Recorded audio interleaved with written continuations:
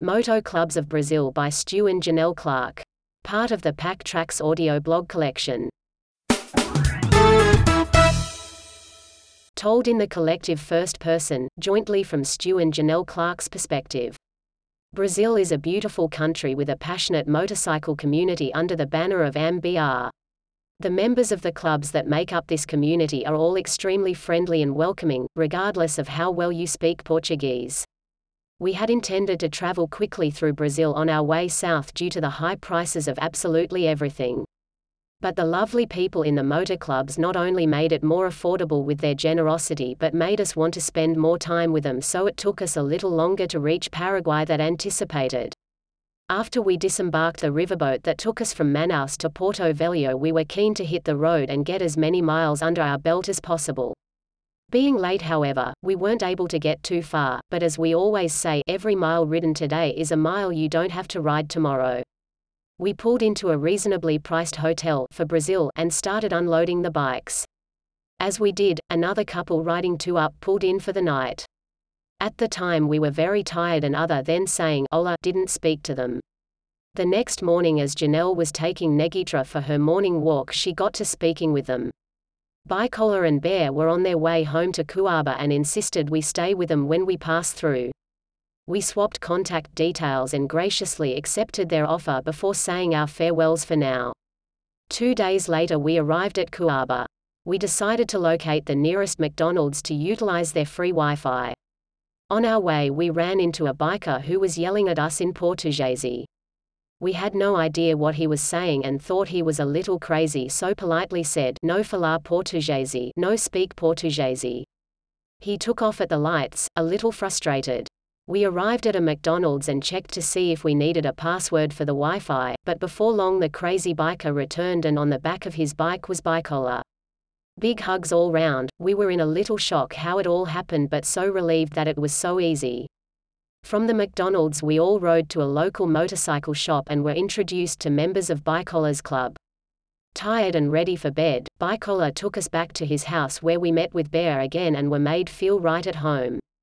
We couldn't believe our luck when we found out Bicola was a motorcycle mechanic and would have a look over our bikes. It had been our intention to get some work done in Cuiabá and he insisted on doing it all. We stayed with Bicola and Bear for 3 nights, and as well as having some minor bike repairs, we were taken to a number of moto club gatherings in the area and a riding tour of Cuiabá. We were sad to leave Cuiabá but needed to continue our journey south. Our next stop was to be Campo Grande, 700 km south from Cuiabá. We had been given a contact within the moto club community for this beautiful city of which we knew absolute nothing of until we arrived. Henrique contacted us through Facebook and assured us he would look after us when we arrived. Henrique certainly did as he said. When we arrived we located a Walmart and hoped it would have free Wi-Fi.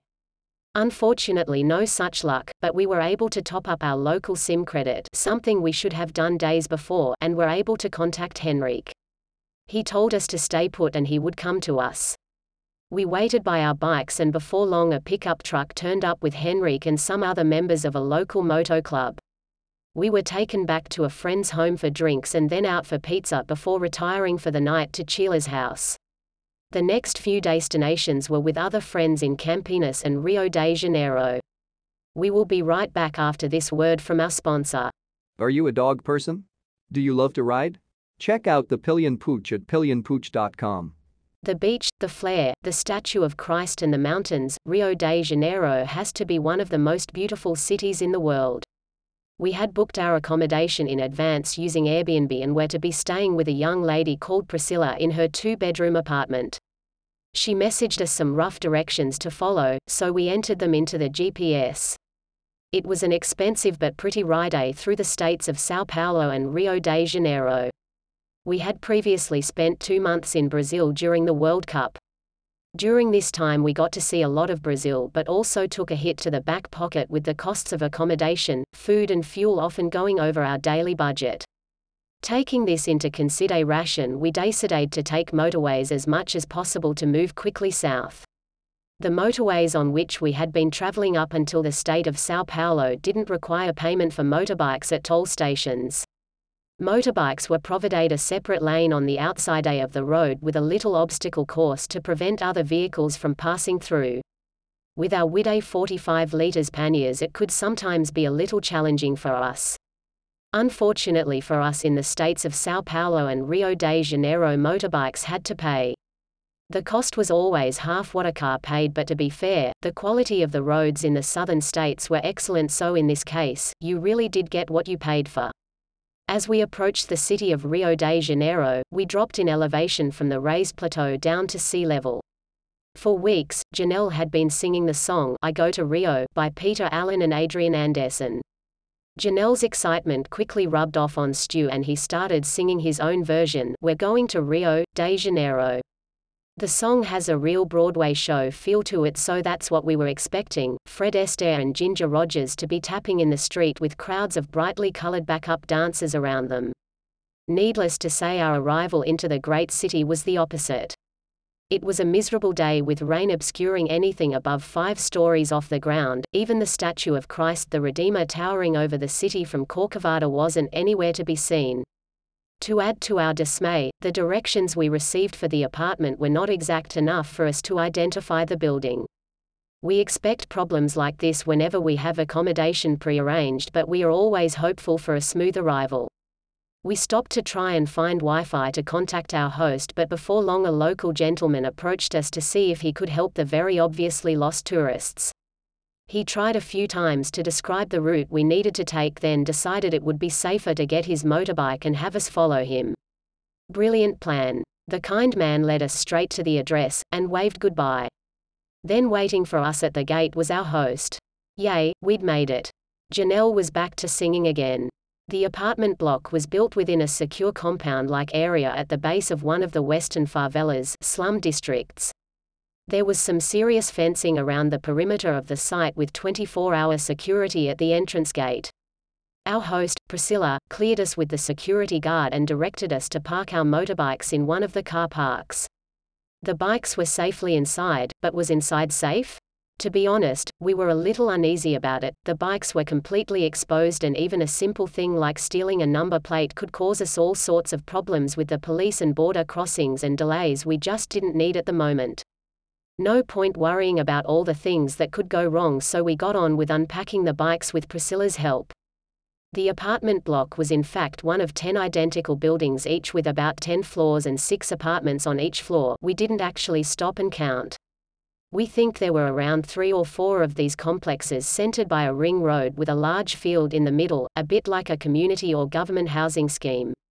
We were the only white people in the complex, and our presence drew a lot of attention from the children, who insisted on practicing their English on us every time they caught a glimpse of us. This is always lots of fun for everyone, only the brave children have a go while the others sit behind giggling. Then we throw in a new word, generally Australian, to give us a chance to giggle.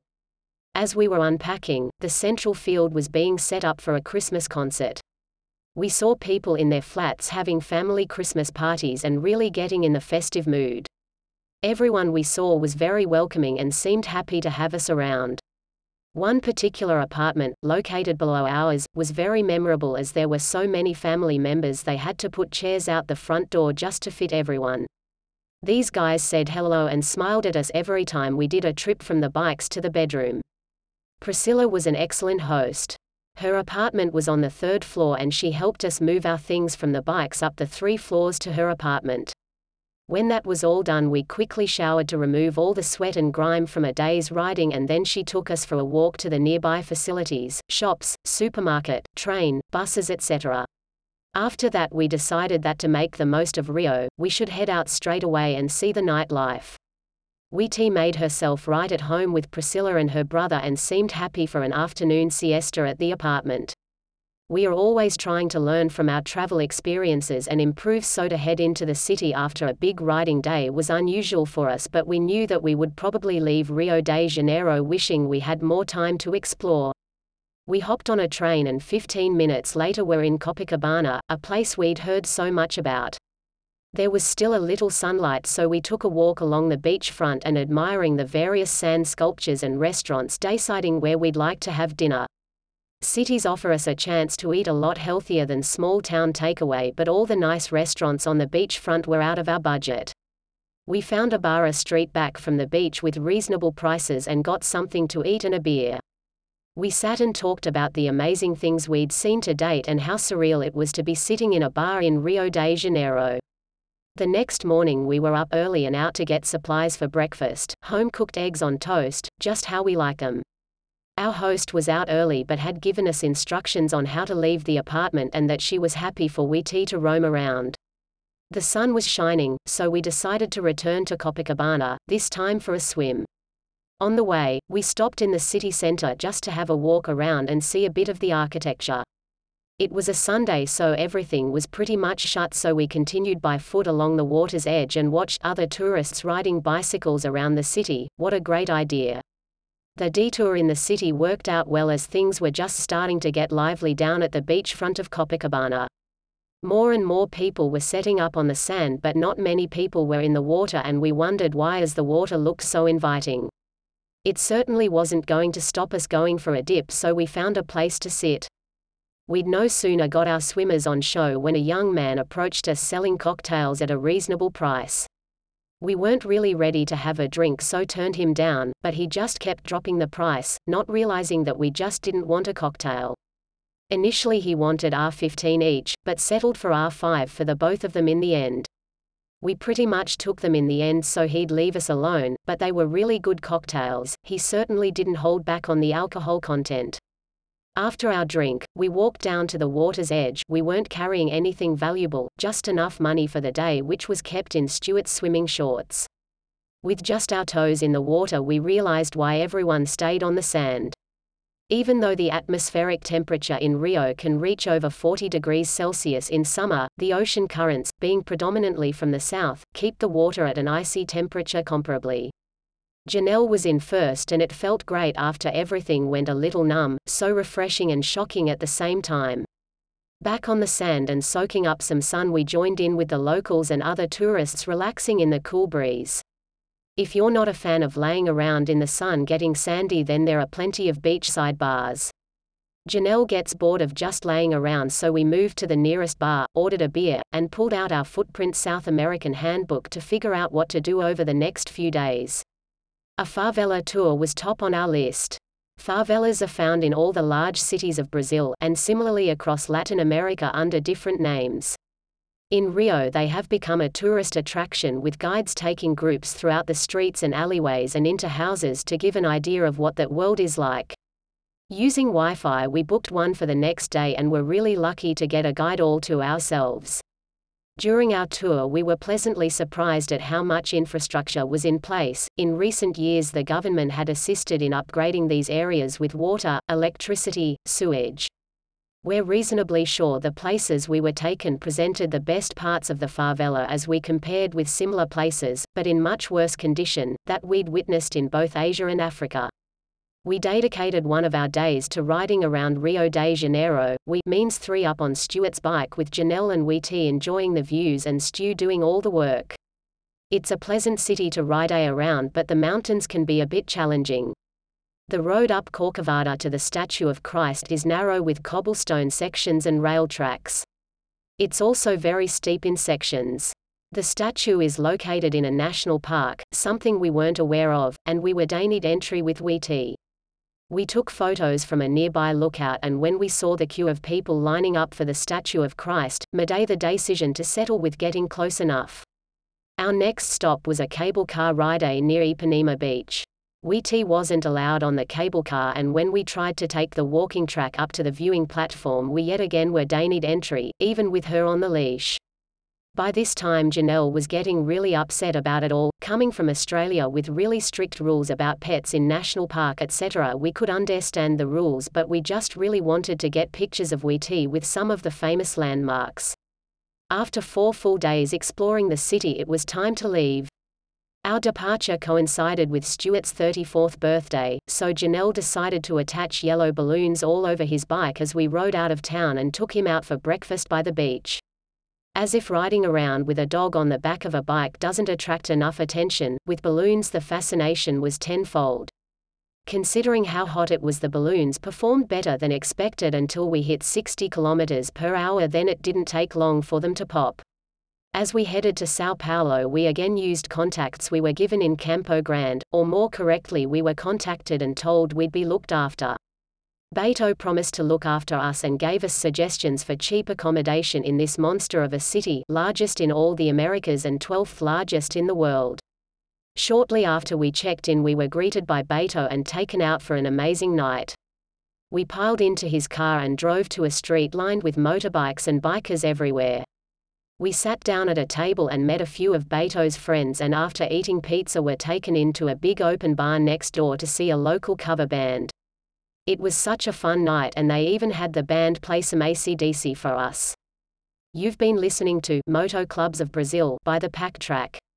For more audio blogs, visit www.thepacktrack.com or find our podcasts on iTunes, Spotify and elsewhere.